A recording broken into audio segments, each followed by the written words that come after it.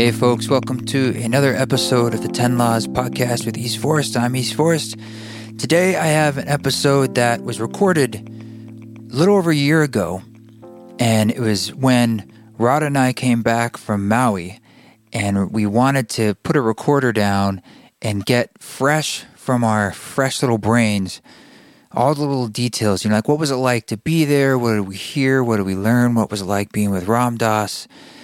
Because we were there for a week on Maui and went over his place several times. And so we just wanted to get that story out. And I've been holding on to this recording because I thought it'd be more relevant when the album was coming out. And the album's coming out on August 9th. It's getting really close. And so here it is. So this is like a conversation with myself and Rada. We recorded this here in Boise, Idaho in late June of 2018. And I think you'll enjoy it. There's lots of fun stories in there. Just to let you know real quick, we announced that the release event, the live event, is not going to be in Los Angeles. Sorry it just didn't work out. We tried.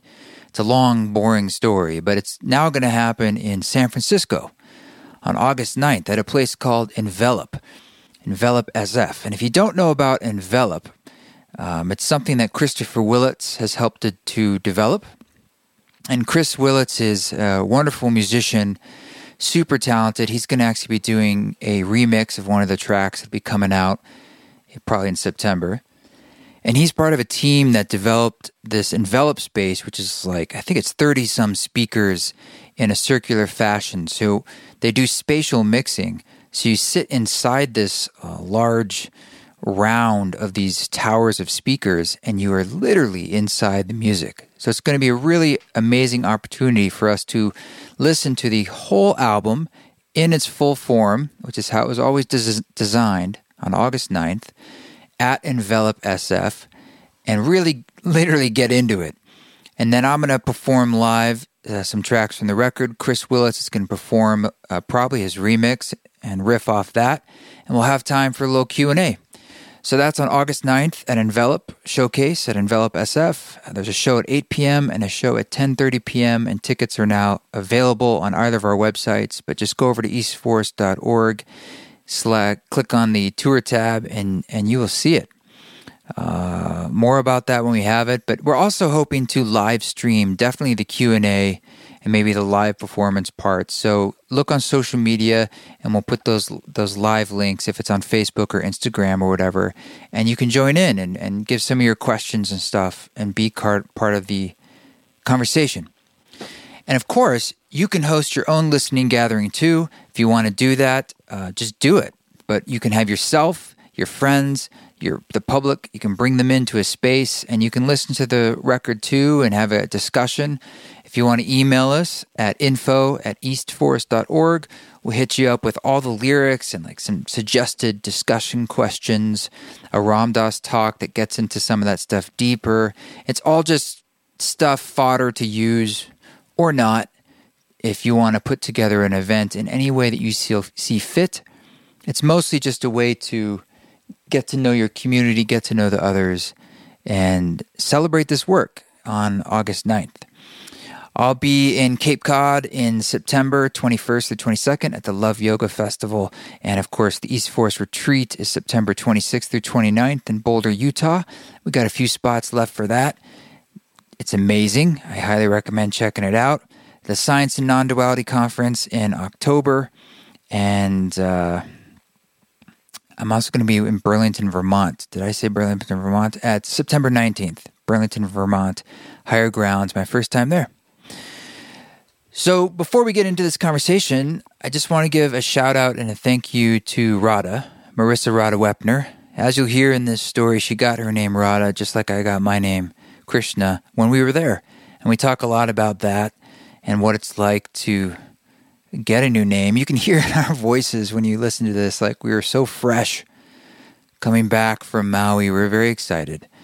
But, she's someone who's been with me on this project in particular from the beginning when I had the vision for it, and she shared that vision. And as you'll hear, going out with me and being a support when we were out there recording it and with Ram Dass. But she's given me lots of feedback on the songs and been a sounding board on the project. I mean, she introduced me too to like the painter Elizabeth Hilton, who painted the Ram Dass painting and the Maharaji painting that you will see when the vinyl and CD comes out. She even organized the whole Chapter 1 a release event, just like basically our public listening gathering that we did here in Boise for Chapter 1. So she's been awesome. I mean, she's my partner, and so she's awesome in that way. But I just wanted to honor what she has contributed to this particular project, and it's been profound. And so I'm really happy to be able to do this podcast with her and bring her into the process and let her be a voice on that. Speaking of Elizabeth Hilton, the painter, she got in a really rough bicycle accident. She was hit by a car a couple days ago and smashed up her leg.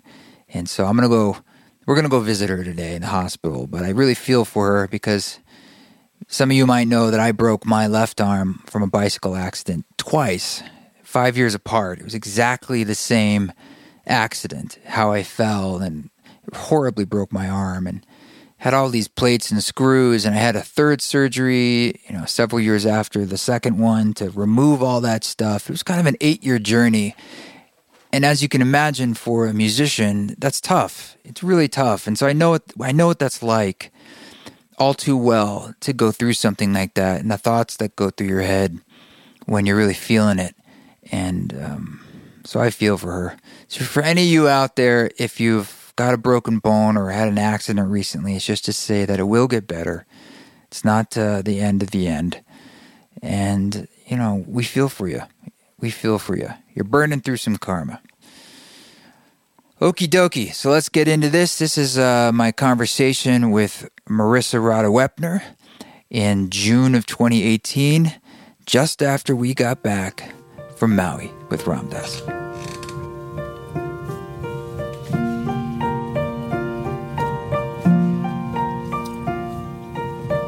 Trees. So I want to take a moment for the two of us to get into this trip we had to Maui in June. Well, it's fresh in our heads. Just as a way for us to kind of, sometimes you tell a story about something, and then the story becomes the memory. Yes. It's sort of inevitable. That's how our brains work, I think. And so I kind of wanted to talk about it to keep it as fresh as possible and get a record of just sort of what came up in case we forget things.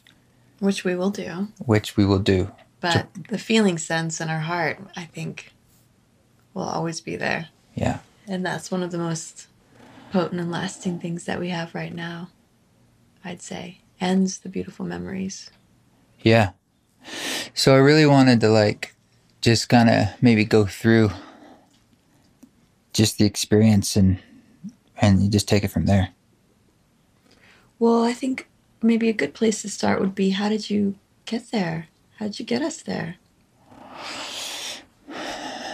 Maharaji, I guess, now is my realization. Well, yes, Maharaji brought us both there. The details, basically, I was asked at the New Year.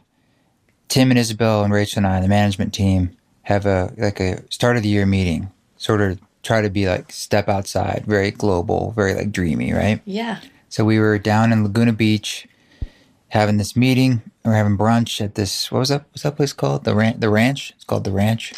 Or the wedding? I think it is called The Ranch. The Ranch. It's So we're spot. outside. It's really pretty. We're having this nice lunch. And Tim asked this question, which is an interesting question for anyone. Oh, fuck. Well, one of the questions was there were several questions, but I'm sure he asked you lots. Well, there were it was a 3 or 5 part question thing. And one of them was if you had $1 billion and how would you spend it? And this is an interesting caveat. The world will know how you spend it. It's public how you spend it. Okay. And I thought that's interesting. And how would you spend it? Not $2 billion, $1 billion. Okay. And when you die, how would you like to be remembered? Mm-hmm. Or what do you want to be remembered for? That kind of question. And there was another couple. But those two, one of them I answered, my $1 billion involved things like buying some land and having a dog sanctuary, Yeah. that kind of stuff. But one of the things is like the main project would be to basically buy like an Esalen type property. Mm-hmm. And it would be a psychedelic research center and retreat center for psychedelic journeys, particularly with psilocybin, and work to come up with a protocol that could be repeatable for a spiritual experience, this sort of thing. And something that could live way beyond me. It'd be like we could create a repeatable protocol for spiritual experience, like a new religion. Not a religion. So it's actually, the key of it was that it was not religiously based. It's that you come up with sort of like a protocol that you can take people through that will hopefully, through our trial and error and experimentation and research, would be giving a fairly reliable, positive spiritual experience. Non-religious based. So there's nothing they can argue with. It's a felt experience. Yes. But there'd be like people to help you process before and after. And so it'd be basically the most powerful it could be in the safest way it could be, and the most beautiful way it could be. And hopefully we'd create something that could be scaled. Mm-hmm. So you could sort of teach this, and it could be a thing. It's like, yep, this is a really great way we've discovered for groups. This is the individual. This is the couples one. Mm-hmm. Your a la carte one, whatever. And we'd be doing all this amazing research with neuroscientists and scholars and shamans and just figure it out, So I said that. And how do you want to be remembered when you die? For some reason, the way I answered it is a strange way to answer it. I said, I want the work and the legacy I leave to be remembered in the same way that Ram Dass's work and legacy is remembered. He's like, what do you mean by that? It's will be remembered. Right, will be. Or like the effect, the ripples it has. And my explanation was, I just felt that not only has Ram Dass been his work and his ideas been a big influence on my life, mostly through his talks and his books, but I felt that the transmission and the information he was putting forth was beyond him. It was this beautiful sort of selfless universal knowledge. Mm-hmm. It was put forth in this really clean, beautiful way, and that it wasn't some kind of dogma. It was like there's this beautiful gift in the energy of it. And I was just like, yeah, that's how I would like to have that same sort of energy of a legacy. So we kind of just left it at that. That was just we kind of let it float. And then months later, I think, or maybe less than months later, but I had an idea about potentially doing a project with different wisdom teachers. Mm-hmm. I was going to do 13. Yeah, I remember us talking about that. We talked about a massive project. Which teachers we would reach out to. We made a list. Yeah, mm-hmm. It was like actually... It was a pretty solid list. Pretty ambitious list. Yeah, it was probably like Gandhi. It was like people who were dead. It was like... But I think it was like 13 grandmothers involved and like Gabriel. Lama. He might have been on there. I mean, why not? Ram Dass was on there. Oh, he was. And who else was on there? Your friend Charles Eisenstein, mm-hmm. for sure, yeah. And maybe even Stephen Jenkinson, and just sort of modern wisdom teachers that just have a deep thing, and I wanted to weave their stuff into music, perhaps. And Tim, to his credit, said, why don't you just do Ram Dass? I think you should just do that. And I resisted at first because I thought, A, it wouldn't happen, and B, it felt gimmicky. And he was just very clear. He's like, I don't think so. Like, I really feel like, A, you've talked about this. I'm just reflecting back sort of your own wants and desires and interests. And B, I think it would be a really powerful thing to put out there in the world. Is this a long story? It's almost there. It's kind of interesting, I think. There's synchronicity involved. Keep going. We're getting to the good part. Keep going. I'm so enjoying everything you're saying. And I know everyone else is too. So we left it at that. And I think I was just sort of thinking, how? Right? And the obvious way is like, well, he's got all these recordings. Yeah, like what, 50,000 Later hours? I learned, 50,000 hours of recorded stuff. So moving on, we were doing promotion for the Karen Deluxe album. And we had hired a promotion team. And working brilliantly. And it was, as promotion goes, PR is not something most artists enjoy because it's sort of like the Wizard of Oz. It's someone behind a curtain doing things and you don't really know what. They're charging you money. So it's sort of inherently frustrating. Mm-hmm. And I'll just say it was that way. It's nothing personal. I was just sort of, you always want more. You always want, I want more this and that, more press, more whatever. outcome. Sure. And that's just how it is. And we were having a hard time getting a premiere for the video, and it's Samuel and Jennifer. And Samuel got me a podcast interview with Mind Rolling Podcast, which is in the Be Here Now network, Raghu Marcus's podcast. Yeah. And through that, I met Raghu. I did the podcast. Raghu's the executive director of the foundation, Ram Dass's foundation. And through that, I was able to pitch him this idea. Yeah, and Raghu hosts with the Here and Now podcast that we love to listen to. It's Here I think it's Mind Rolling is his. Yeah, but it's he called hosts the whole Ram network. Dass Yes, Here and Now correct. podcast. Yes, they have a whole network. Like Jack Kornfield's got one, and Lama Surya Das and Krishna Das. Anyway, what's really interesting about that is Samuel is Raghu's brother. Okay. Oh. Which I didn't know at the time, and we are like frustrated with this process and so forth, right? Right? Looking at it in that way, money way. Yeah. Getting my money's worth. Looking back, if it wasn't for working with them, I very likely never would have had any of these connections. Mm-hmm. None of it would quite likely would have come to pass. So you didn't mind rolling with Raghu? But it's a great lesson in you never know. You know that great Ram Dass story about you never know? Where you never know. The things in life that are crappy or hard, really hard, or your failure, or however you want to look at it. It's like the same thing happened with my TED Talk. I mean, it's a different story, but you never know. Yeah. And same with your successes. Sometimes then those can turn on you. Yeah. When you look back in life, I'm sure you've had that where you're like, wow, that little tiny thing. Oh, for sure. Or little decision or thing. Absolutely. And now look what happened. Yeah. It's all big. It's all important. And it's all not. Right. So anyway, I pitched the idea, and you pitched the idea to Raghu.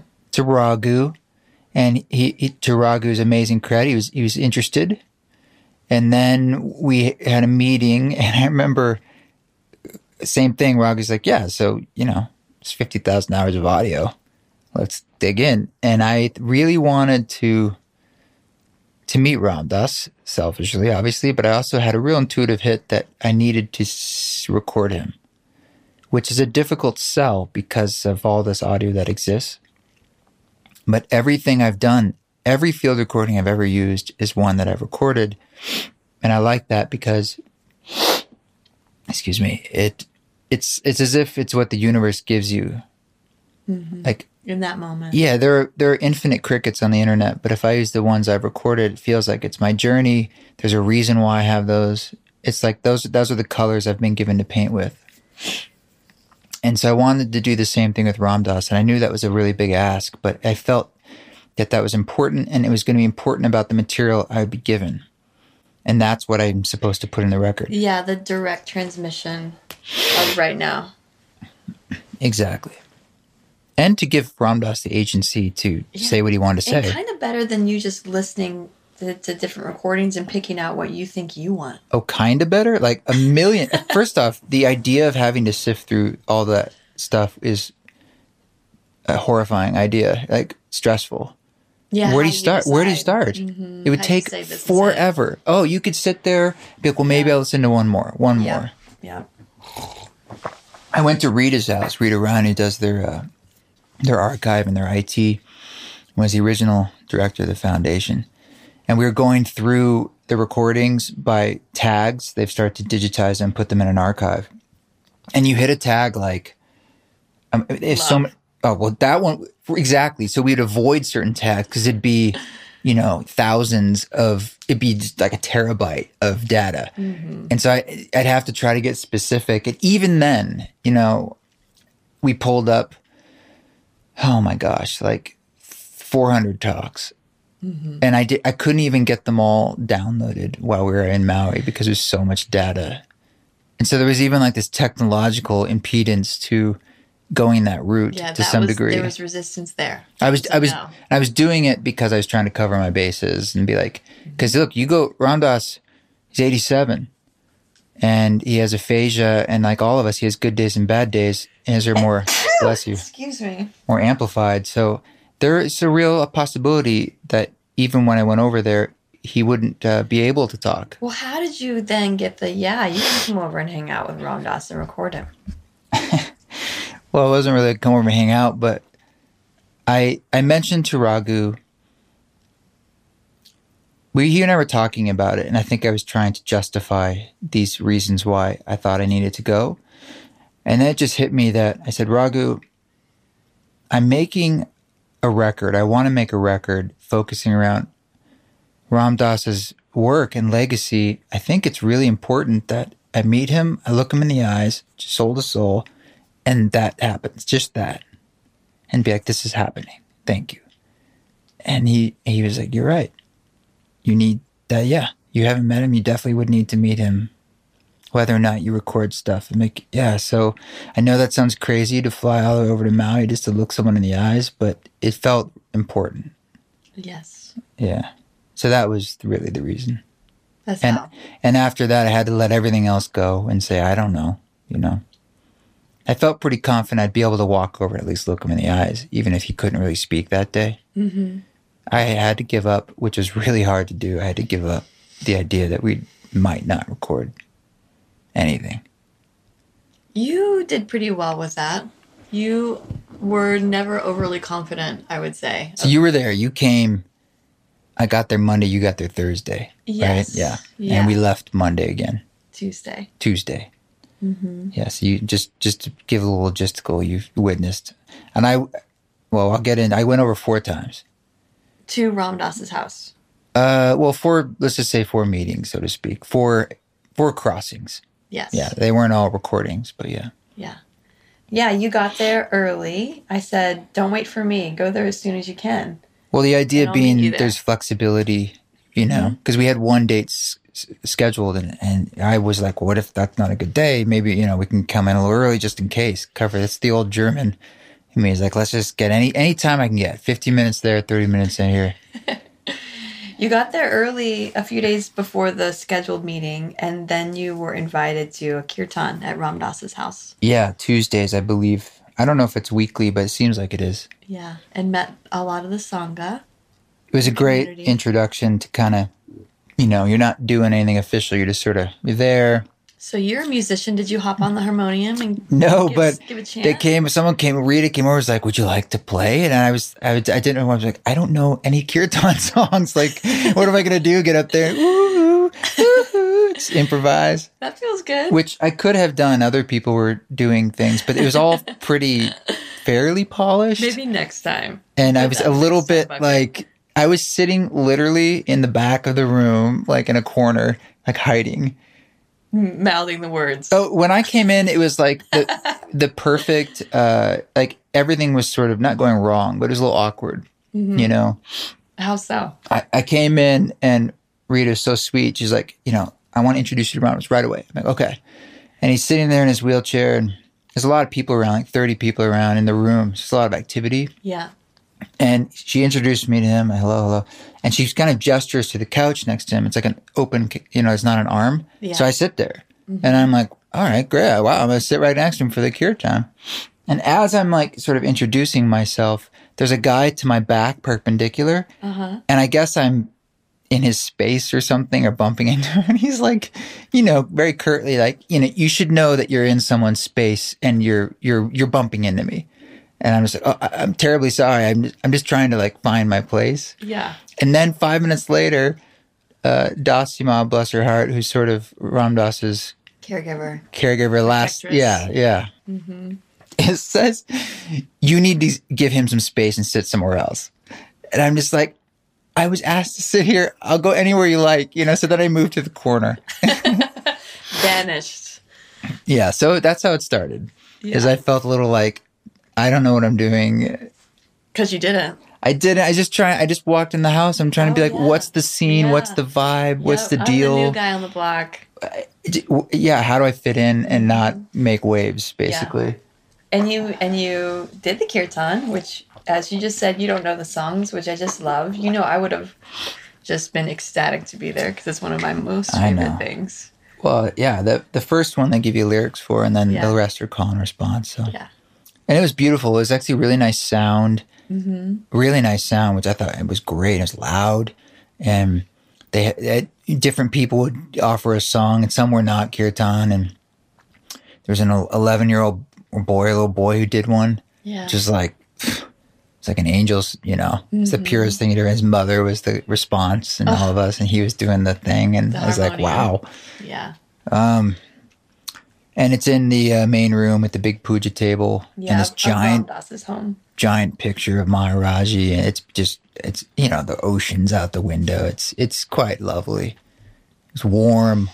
You know, it's hot, but there's the ocean breeze to cool you off coming through the windows. And so the next day, Dasima had set me up with a quickie, Yeah. you know, and so that was really the first time. And it was about it was between like things at lunch.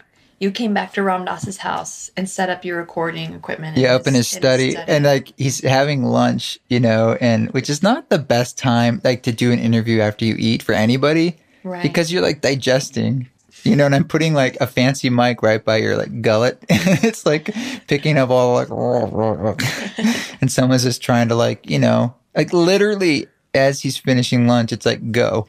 Wow. So it's a little bit rushed. But I mean, how was he with that? How did he? Oh, he's feel? fine. He's totally fine with it. But there was some funny stuff there. So he doesn't know me, and you know, obviously he meets a lot of people. He's a lovely, lovely, lovely, lovely man. So open and warm. So we're setting up and putting the mics up and stuff, and he he says something like, "Have you done this before?"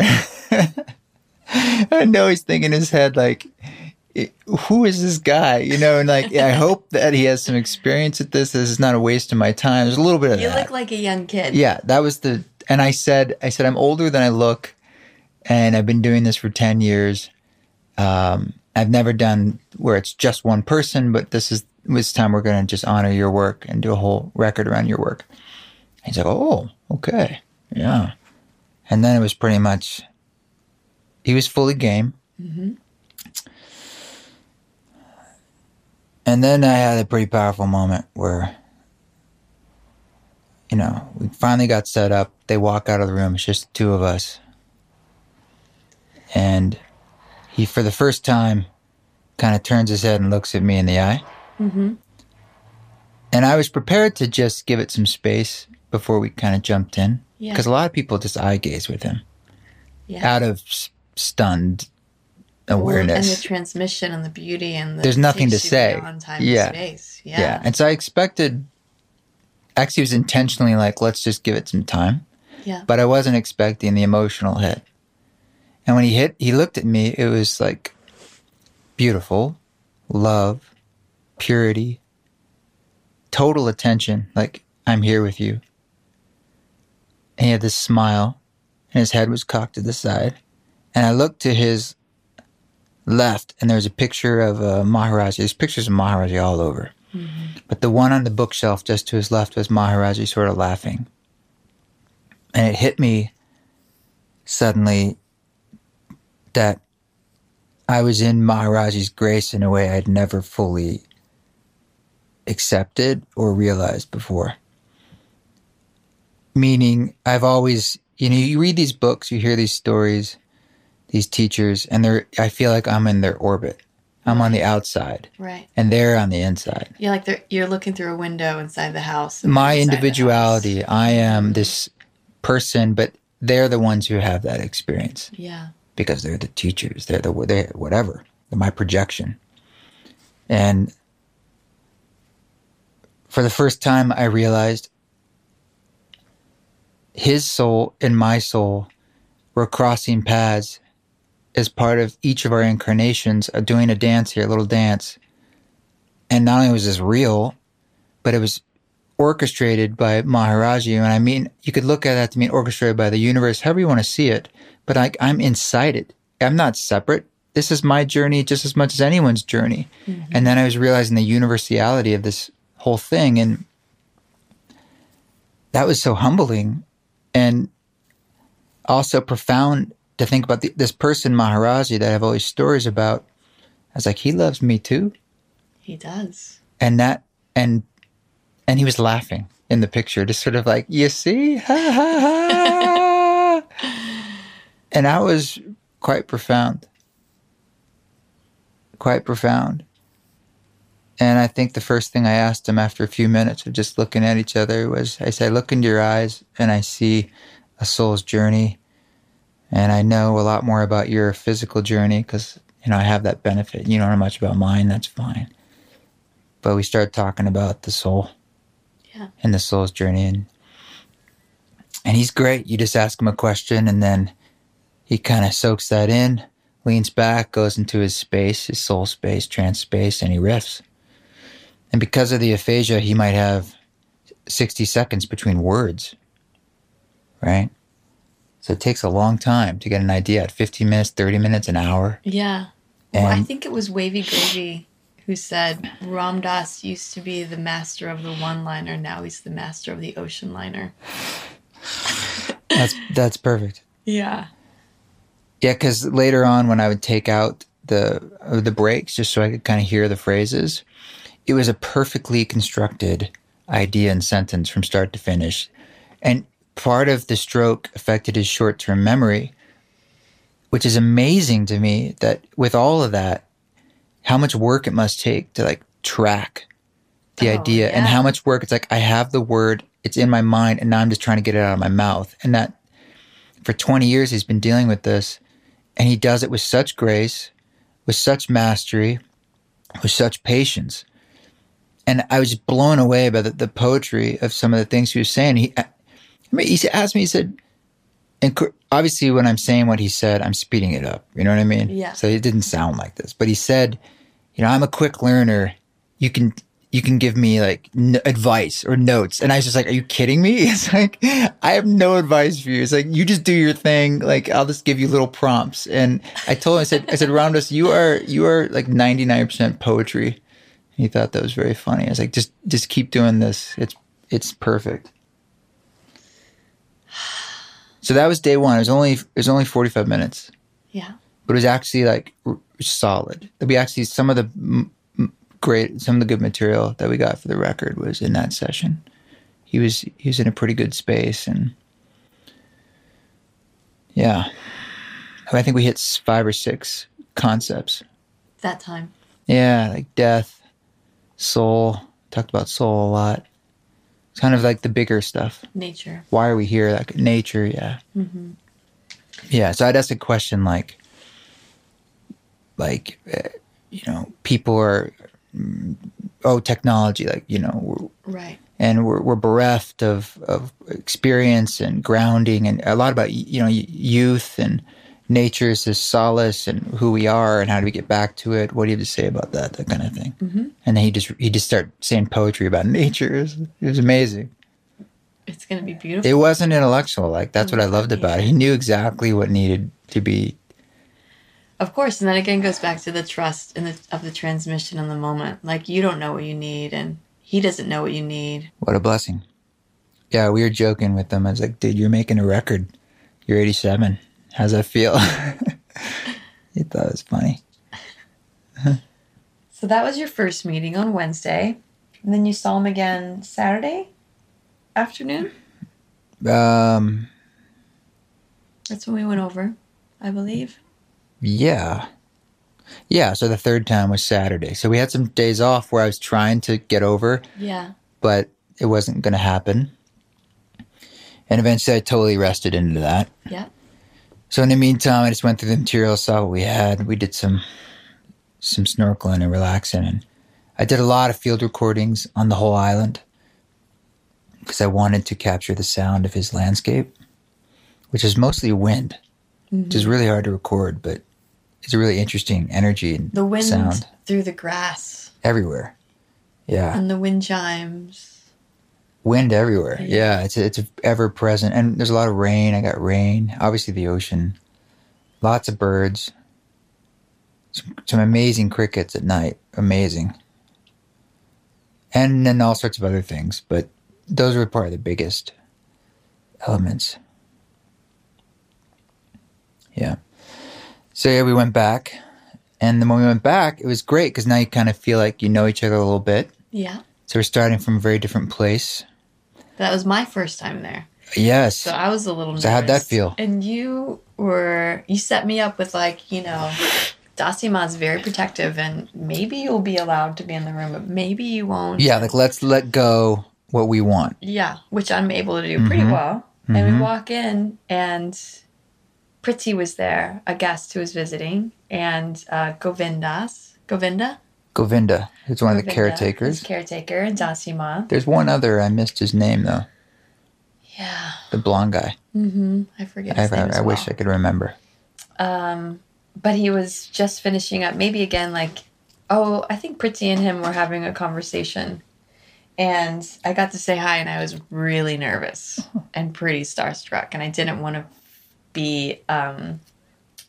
I don't know. I didn't want to crowd him in any way. So I and he doesn't say much. He doesn't. Because it's easier for him not to, right? Yeah. So he's mostly communicating through his smiles and gestures. But I had brought a gift of a print of a Hanuman painting that a friend here in Boise, Rachel Tenelak, had painted years ago. And I have the original of it that's quite large. It's probably like 6 feet by 4, maybe. And it's Hanuman leaping.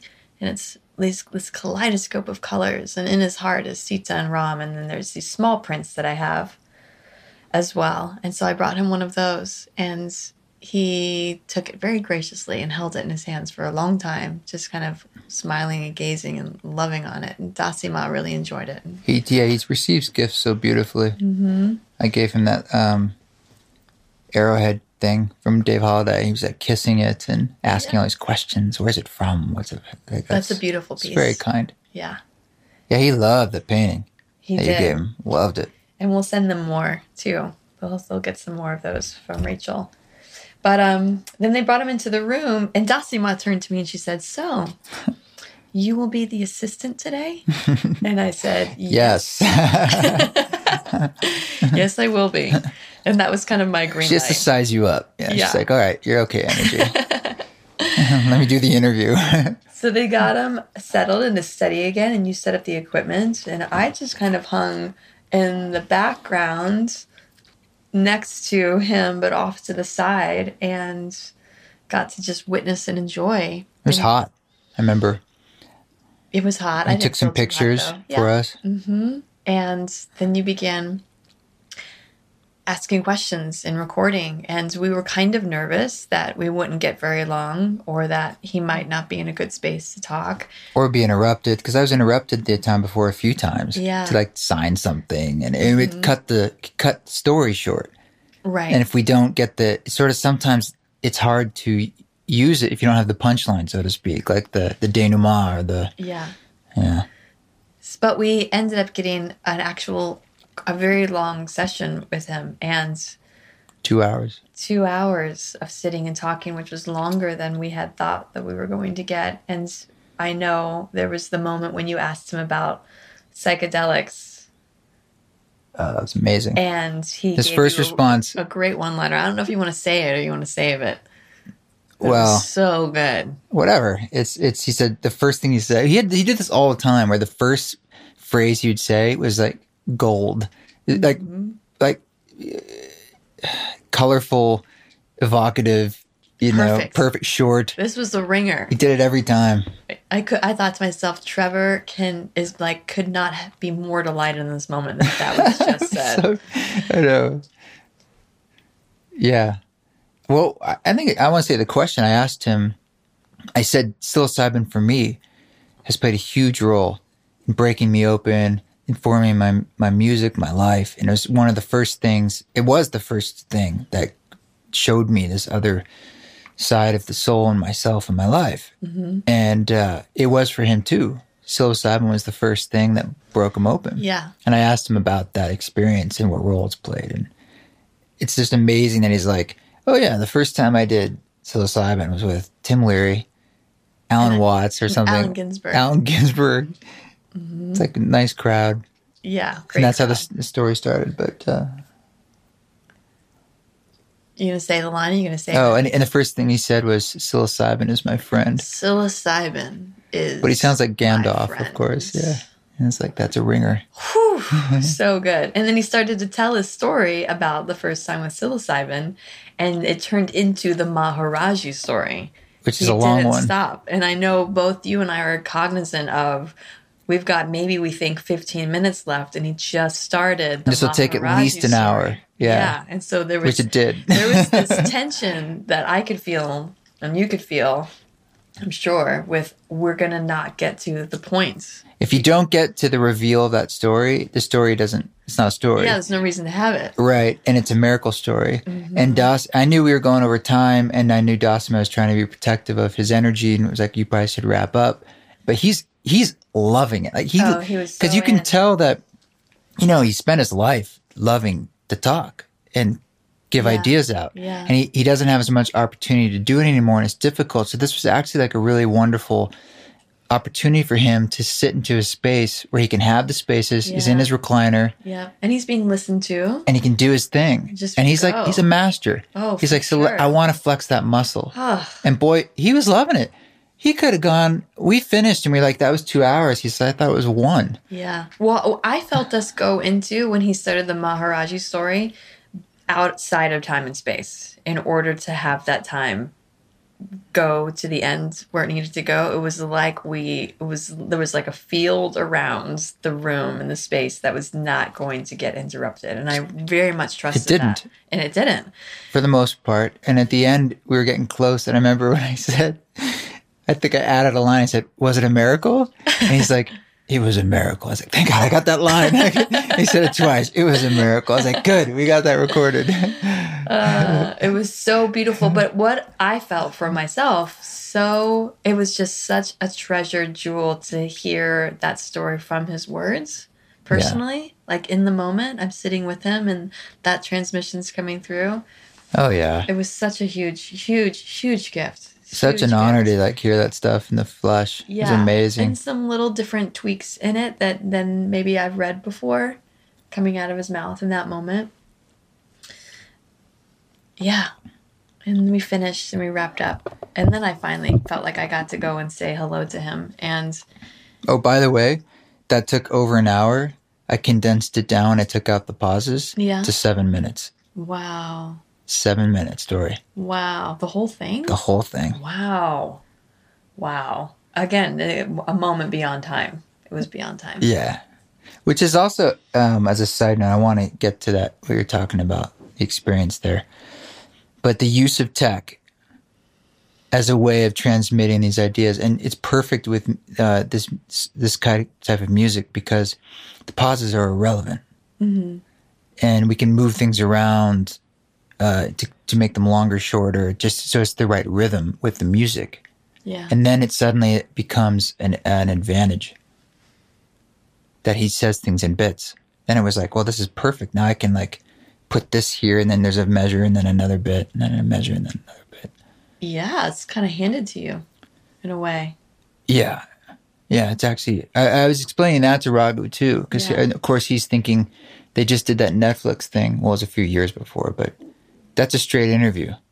So he has to have a good day. Uh-huh. And I was like, Raghu, it's okay if it's like a hard day. It'll still be good for me because it won't matter.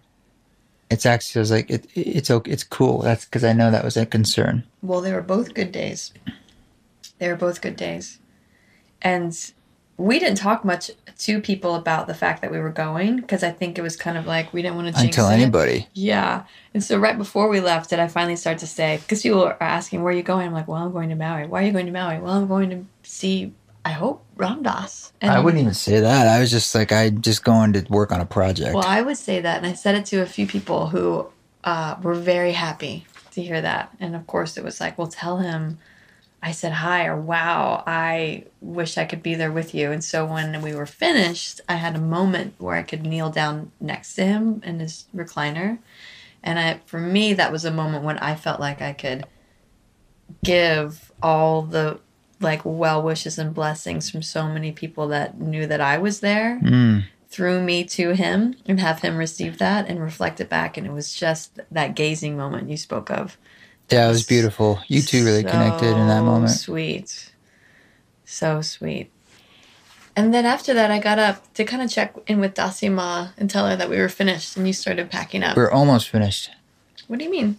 Oh, you're right. We were finished. Yeah, we were finished, and you started packing up, and I came back into the room, and you were kneeled down in front of him, and you had just said something to him that I didn't hear because I'd walked out. But what I heard him say back to you was, all you have to do is just ask. See, and then you got up. Well, let me give a little context. Oh, yeah, because again, I didn't witness. So I was hanging out with Vishnu Das, who's just in the Sangha. He's a filmmaker, amazing guy, around my age. And he moved to Maui for Ram Dass 10 years ago. Like he came with 2 suitcases and a phone number. And basically wanted to be of service and was sort of like the garden guy for a while. And anyway, just wanted to be, it was his path. Mm-hmm. And he's moving to Manhattan to work on this film. This is a much longer story. Anyways, great guy. And he told me, he says, you can ask him for his spiritual name. I was like, are you kidding me? You just ask? It's like, if you want, and he could give you one. So that was in the back of my mind. Yeah. And we were finishing up, and as far as I knew, it was like, this might be the last time I see him. Ever. Maybe. And maybe I want a spiritual name. And it's like, you can ask or you can not. So it's like, I was told by Vishnu Das, who's really close to him. Yeah. So it's like, I'll just trust that. So I leaned down and I said, Ram Dass, I don't remember what I said. If you're up for it, whatever, I said, I'd be interested if you're feeling like that's some kind of all these conditions. If you feel it's appropriate in the situation, that maybe you'd consider the thought about the idea of me having a name that is possibly spiritual or in that direction. I'd be open to some ridiculous thing. And he's looking at me with those eyes, a big smile. And he said something which you just said. I didn't really understand it. That's what I heard him say. And my assumption was he didn't understand what I was asking. And it was just a complete botch. Well, he said, I heard him say, all you have to do is ask. And then you immediately got up. And it seems like you didn't get that he was giving you a yes. I misunderstood. Yeah. Yeah. And my understanding was more like we just miscommunicated. Yeah, I didn't perceive that. And I sat down then in the chair across from him while you packed up. We packed up a little bit. It's probably more than 5 minutes passed, and he had his hand on his chin, and he was gazing at the ocean, and he looked deep. And my interpretation was, he's like, we're not here anymore. He's like in meditation, like he's thinking about something deep. Yeah. And I was like, it's nothing to do with us. And actually, my thought process was, Trevor, just give it up. It's fine. Like, let go of your desires. And I did. And I said, I said, I have another name. It's East Forest. And why do I need more? So you were grumbling around all this. And I actually went through a process. I gave it up and I thought like, why? It's fine. Yeah. I don't need a name. It's like, I'm not meant to have some other name. So you'd gone into surrender. Gave it up and continued packing up, doing the cables. I was even actually had moved on in my mind. I think I was about to talk about other things. And someone was playing kirtan in the main room. So I was kind of walking through the hallway. Yeah. Govinda was, and his friend. And his friend. And then Ram Dass just turned to me and said, Krishna. And I thought he was referring to the song, like something about the name of the song. And I said, oh yeah, that's something like that's the music. And he's like, what are you talking about? So he said again, Krishna. And I'm still a dumb blockhead. I'm like, I don't know that song. And you were like, that's your name. And I still didn't get it. And I'm like, you said, what do you mean? And you're like, he's giving you a name, dummy. And I said, because the first thought that comes to my head, well, maybe because of the aphasia, he's going to say Das or something. Because I thought all spiritual names had 2 parts. Yes. And I was like, if I walk out of here and for the rest of my life I got it wrong, that's worse. Like it's a cosmic joke. Like, no, it's not just Krishna. It's Krishna Duihu. And you all your life you've screwed it up. So I said, is it just Krishna? You said, that's it? I said, that's it? Just Krishna, like Cher or Sting. And he thought that was funny. And he again said, Krishna. And then I started crying. Yeah. And then you started and crying. kissing his hand. And then I realized what was very happening. sweet. And he blew me open because, and he gave you the name Radha immediately thereafter. Well, you had your moment with him, yeah. And I was, like I said, sitting in the chair across from him, just like beaming and taking all of this in and so happy for you. And what a beautiful scene to witness. And then he looks at me and he says, and you are Radha. And he thought that was the greatest thing on the earth. And he was just like laughing and laughing. He just loved it. I thought it was beautiful. Krishna, Trevor, didn't know that Radha is the consort, is the beloved, the divine partner of Krishna. And I have a recording of this. Yeah. Which I'll probably play. The recording was still going. Yeah. It was a really sweet moment. So beautiful. Ugh. Yeah, and later what struck me is the precision by which he did exactly what I needed. And I've always sort of felt, and not that Trevor's not my name, but when I say it, it has a lot of R's, or Trevor. Mm-hmm. It's actually kind of a little challenging to just the words of it. Mm-hmm. It doesn't just flow out of your mouth. Yes. It's a little work. Yeah. And it's like, your name's your name. It's like, that's my name. So you live with it. Yeah. I had never thought about ever changing. Well, as a little kid, I changed my name to Frank for like a few months, but I was like 6. Story. That's funny. There was something about it. And as you grow, some people change their name when they feel like they've grown so much and they want to have that represent their identity to help them not be in the past in a way. Mm-hmm. And when I would say the word like Krishna, just saying it now, and I say Krishna, and trying on that clothing of just the sound of it, yeah, it felt completely different than saying Trevor. Like the way the sounds come out, the vowel, the openness of it, and the K, the attack of the K, and the open A at the end. And it felt powerful in a way that made me feel maybe you can step into that. It's just your mind. Mm. You can choose to step into an openness and that energy. And he sort of knew that, almost like, that's what you need. You know? Oh, absolutely. I want you to see what how does this... said, this is what you need. But with credit to Ram Dass, I felt like he was listening and he tapped into that sense of like, I'm getting that you need to feel that. Yes. As part of your journey. And I was like, and I didn't even know that. And when I started to experience it, I was so humbled and struck by the power of that, just a sound, and how it makes me feel as a soul, as a person. And it's been quite profound. Yeah.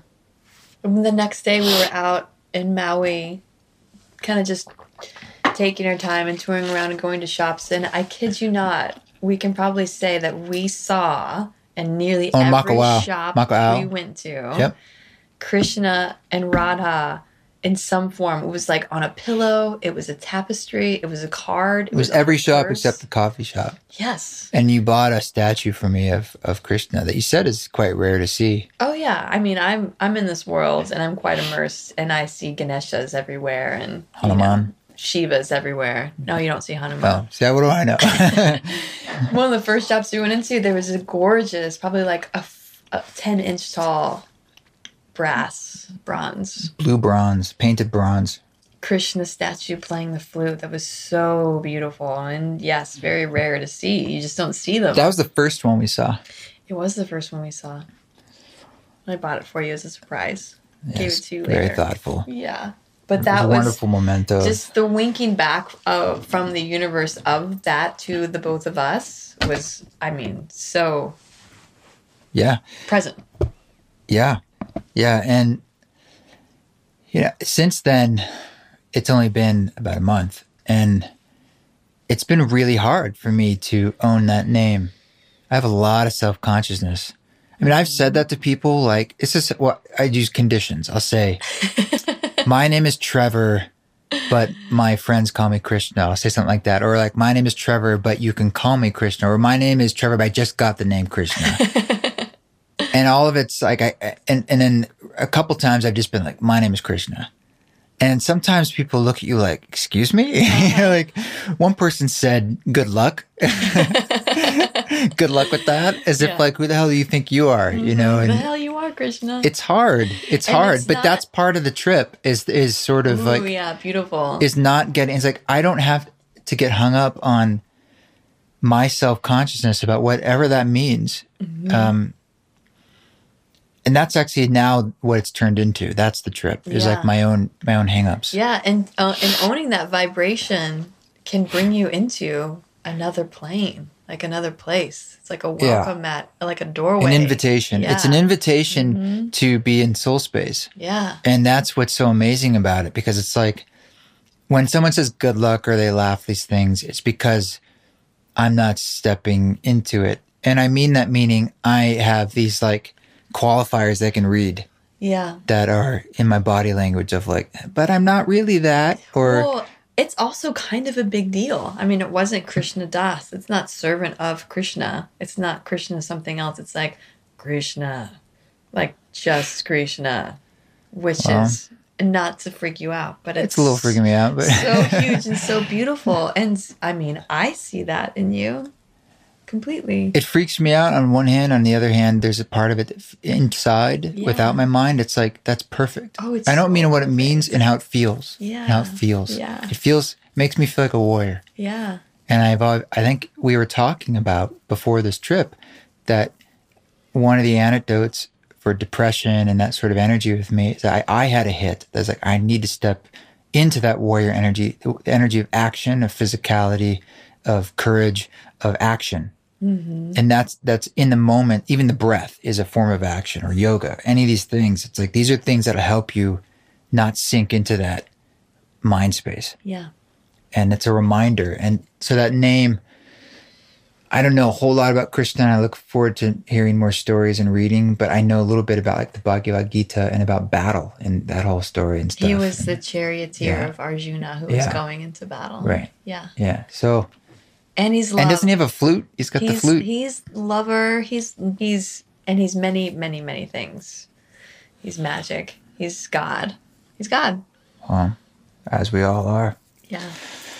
So to wrap up our journey, we got invited. We got one more Yeah. sesh, but it was perfect. Not recording, but he swims every Monday, God willing.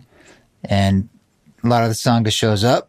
We were invited. And we're like, hell yeah, we're going to go swimming in the ocean with all you. We'll get there an hour early. Out, make sure we don't miss this. I am not missing a good swim in the ocean. With Ram Dass. And so his team brings him down, his Sangha brings him down, and they walk him down the beach. Well, they don't walk him. They wheel him. Yeah, they wheel him down the beach and put him in the water, and he's got all of his life vests on. And then we all go in with him. You know, we're swimming, so we're not touching. It's like past the waves. And then we float back down to where he came in. So it's this wonderful float session with the current. That's super fun. Singing and chanting and laughing. I think we laughed like 99.9% of the time. Yeah, it's mostly laughing. And then just like, it's only like 20 minutes, maybe 30 at the most. But yeah. And you actually get exercise. It was like perfect. Oh, yeah, you're swimming. Oh, we were throwing a bouncy ball around. And he says, oh, boy, oh, boy, oh, boy. And then it's call and response. Uh-huh. Yeah, it was fun. Met a lot of good people that day. Really beautiful people. And we got to say, I'm Radha. Yeah. And this is Krishna. Yeah. Even them, some of them were like, what's your name? I'd say Krishna. And they're like, okay. One man said, I thought I was going to meet Krishna today. Oh, yeah. Yeah. And then we went to brunch. Had a lovely brunch, all of us. Yeah. And it was great. Sat with him Wonderful. there. Brunch We had Arnold Sangha. Palmer's all around. Arnold Palmer's for everyone. It was such a beautiful view of the ocean. I mean, it was just It's magic. just the best way to wrap essence. Yeah. Just so. I just feel so blessed and so fortunate and so grateful. Yeah. So grateful. It was cool to listen to Ram Dass tell someone sitting next to him, like, yeah, that guy, we're making a record together. And I'm like, yeah, I guess we are. We've got you in the can now. It's going to happen. We're going to do this. Mm-hmm. Yeah. We got to spend more sweet time. I would take the opportunity, of course, and give him kisses when I gave him hugs, which delighted me to no end. He's very giving with his energy, just so unbelievably loving. giving, just So endlessly. Loving. He's just in that love space all the time. It's wonderful. And then we left the next day. And then we went after that snorkeling and saw a shark. Which was kind of intense. Very intense. Yeah, like right a after the 5-foot brunch, shark. we found a Turtle Beach. Every beach is Turtle Beach almost in Maui. But swimming, snorkeling with sea turtles, it was just heaven. It was so gorgeous. A little deeper water, but... We swam around a cove a little bit. And I remember... It turned our heads and we're like, that is a large shark about 10 feet from us. Yeah, 4.5, 5 feet, white tip, reef shark. Like classic looking shark. Oh, God. Yeah. And we immediately did the same thing, which was... Freaked out and beelined it back. But you can't look behind yourself when you're got the snorkel stuff on. So you have no idea if that thing's following you or... I didn't feel like it was following us. It's so you primal, don't know. the fear. You don't know. The fear is so... Very primal, and you're in the water, so you're very, very vulnerable because you have almost no options other than moving in a direction. Whereas you see a bear on land, you both live on land. It's your turf too, even though it's scary. This was extra scary because of that. It's like, there's nothing I can do here, but just go. It was not far. It was like 10 feet max 10 away. 10 feet, yeah. And it could be from... diagonally down. That moment to us in a second. Oh, yeah. Just because it wants to. Yeah. Even though it didn't care that we were there. Well, later on we found out it was a reef shark that eats octopus and fish. They don't deal with people, but it could if it was crazy. It wasn't a crazy one, fortunately. No. We were safe. It was good, but I'm sure it's seen people a lot, but... That was a moment. Bucket list checked off, swim with sharks in the ocean. And I was pretty much done with snorkeling after that. I was like, I think we're good. So that was pretty much a trip, flew back and, just been working on it since then. And have anything come to you? Has anything percolated through? I've had a few actually deeper experiences that have resonated from that. I'm curious if you have. I got the original Be Here Now when I was 22. I'm on the way to my teacher training, which is a gorgeous story in itself. And I loved it and have given it away so many times over the years. And recently just got another version for myself. And I brought it with me to read it while I was flying over. And I don't think I have read it probably. And you read it cover to cover? Cover to cover on the plane, on the flight over. Yeah. And I had a moment when I was reading it that just broke open my heart again, and I was literally just weeping. It was so profound and right and beautiful, and so much I had forgotten that is part of who I am. And I absolutely believe, reading it then when I was so young, being able to look back and see the things that have completely become part of who I am in the world now, but not maybe knowing like that's where that came from. It all mixes together anyways. But yeah, that was really, really beautiful. And that was on the way there. And like I have been for many years, I just almost all the time immerse myself in his teachings because it's something that I return to again and again. And I gave you one of his books for your around Christmas time. You did. Way before this was going on. I think it was even before Christmas. When did you give me that? Maybe it was for my birthday. It's February. Yeah, you gave that to me. But it was a while ago. It was Love Everyone, which I... Oh, Polishing the Mirror, too. The newer one. The new book. Yeah. One was Christmas, I think, and one was... Yeah. Mm-hmm. Trevor and I both have had a love affair with Ram Dass and Maharaji for years, and we share it together, and what's one of the things I love about our relationship. When I was reading Love Everyone, though, I was at 1440 working... And I had a moment there, I think I've described to you, like that Satori moment of when I was... Do you remember this story? Which trip? 1440? It was in March, I think. And I had just finished reading Love Everyone. And I was in the kitchen table having breakfast in the morning. And it's like you're not... a zone where you're not just on your devices. And I was by myself, and the tendency is to like pick up your phone. But a friend had called me in the morning and relayed a dream to me that was actually quite powerful. And I was like, well, I'm not going to look at my phone. I'm going to write down this dream that my friend called that seemed pretty significant. So I took out a journal, I started writing, and in that moment, just like a sentence or two in, it was like I had a flash in my mind of like Hanuman and his heart open with Sita and Ram. And I look up and it was like I had, I don't know, it's so hard to describe. It was like I could see everyone's choice of human existence and how we were all pretending to not be as great and divine and powerful and godlike as we are, almost because it's easier to not. It's like recognizing how hard it is to own how much power we have. And so we intentionally keep ourselves out of soul space knowing in order to have the human experience. And it all of that washed away, and I just started crying, and I cried for like 4 hours. I couldn't stop it. This is after the trip? This was while I was at 1440. And no, I mean after Maui. No. It was just before.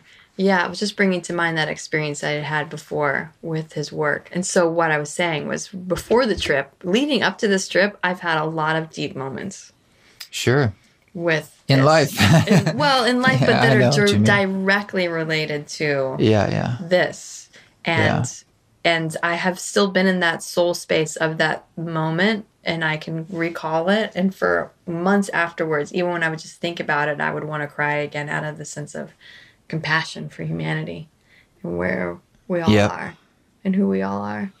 Yeah, for me, it's been more as talks. Definitely Be Here Now as a book was awesome. I've given that to many people.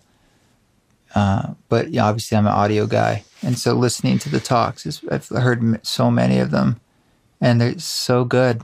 I mean, it's like him, Terrence McKenna, all these old classic talks. Some of them are just amazing. Yeah, Alan Watts. All of them. Even the new ones. And I love like the Psychedelic Salon turned me on to a lot of that. Yeah. Mm-hmm. But something that resonated for me afterwards, and it still is, and has been this notion of trust and really trusting this greater guidance of how things are unfolding, and that it's really perfect, and that's can help me to do the work of trying things and reaching out to people and all this sort of stuff, but being okay with how that pans out, because it's exactly like we're talking about at the beginning, where you never know. Mm-hmm. And maybe something feels like a disappointment, like a certain featured artist says no, but now I'm like, fine, because maybe that could have been a horrible problem or delayed things, or the song would be actually really, it's not a good fit, or energetically, or who knows what. Yeah, you don't have to know why. And just trusting. And so it's this new level of what does it feel like to trust a process unfolding, and that's been it's been really interesting and nice to work with and dive into. That's a powerful lesson for you.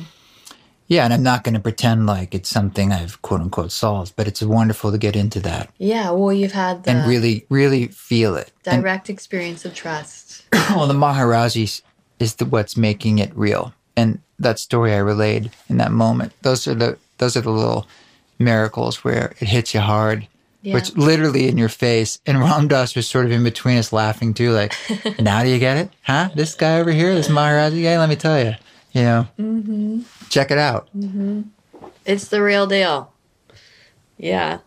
So it's been beautiful. And at this moment that we're recording this, it's very much still unfolding. And I'm excited to let it continue to do its thing. The more you trust, I feel, the more you're in service of your soul and something greater in the world. And it's a beautiful place where you can release the grasp a little bit, maybe a lot. Trust is surrender.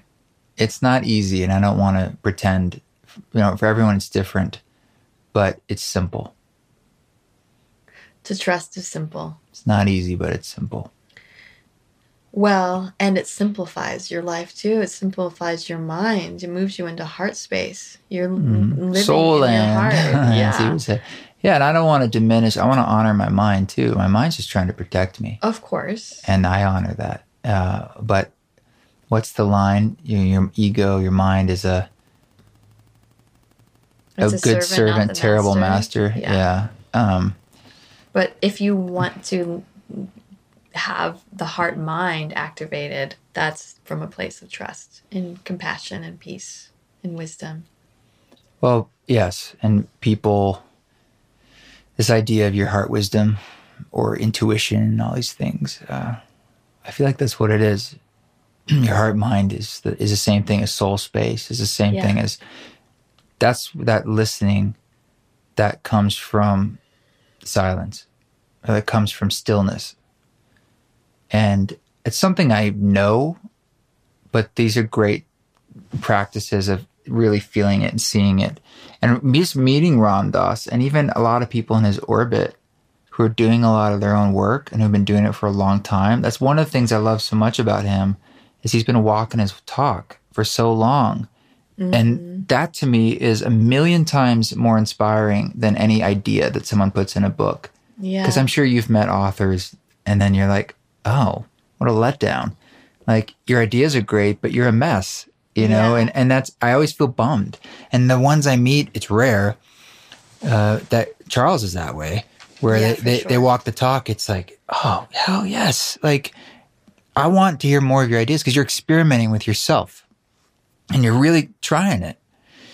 And Ram Dass is someone who's been doing it for so long, and we know his journey, where he came from. Right. So it makes it feel like, well, I could do that too. Right. He came from a similar, like, you know, he went through a real journey of breaking through the American rational, I mean, deep in it. Mm-hmm. Harvard, you know, probably an atheist.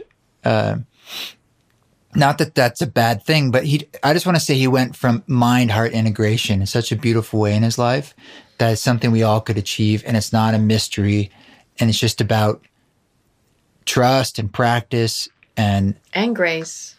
And grace. And when the time is right, it happens also. Well, and that's that trust too. Like, every soul's journey is important and unique. And I'm still just struck that the dances we do and how they cross, and it's like, whoa. Well, sorry. No one's orbit is outside. There is no orbit.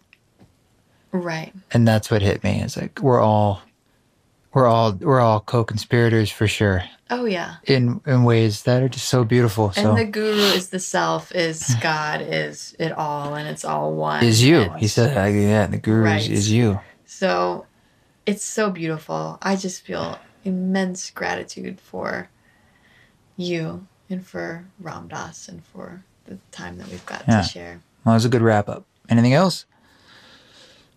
No. All right. Well, I'm glad we could do it.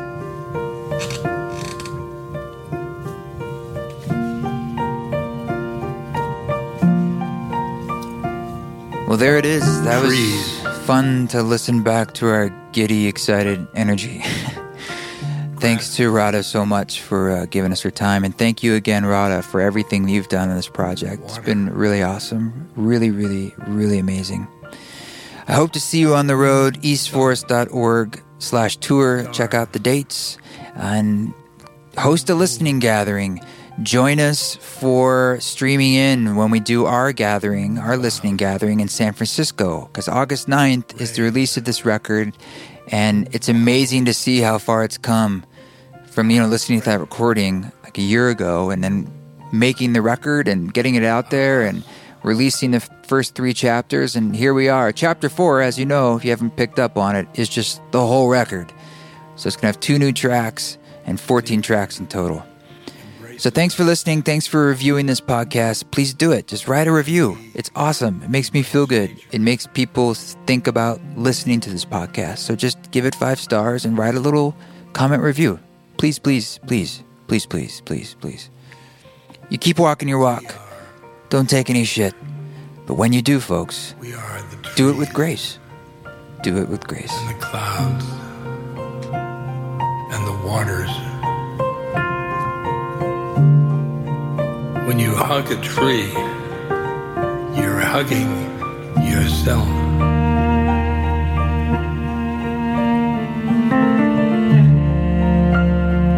We are human beings. Human beings are part of nature.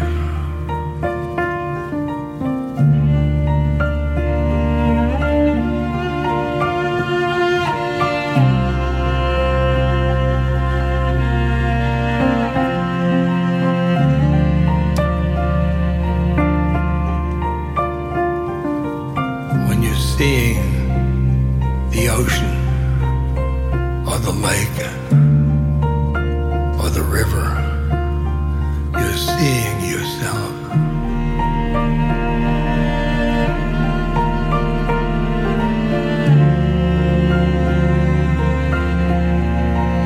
Nature is a manifestation of God.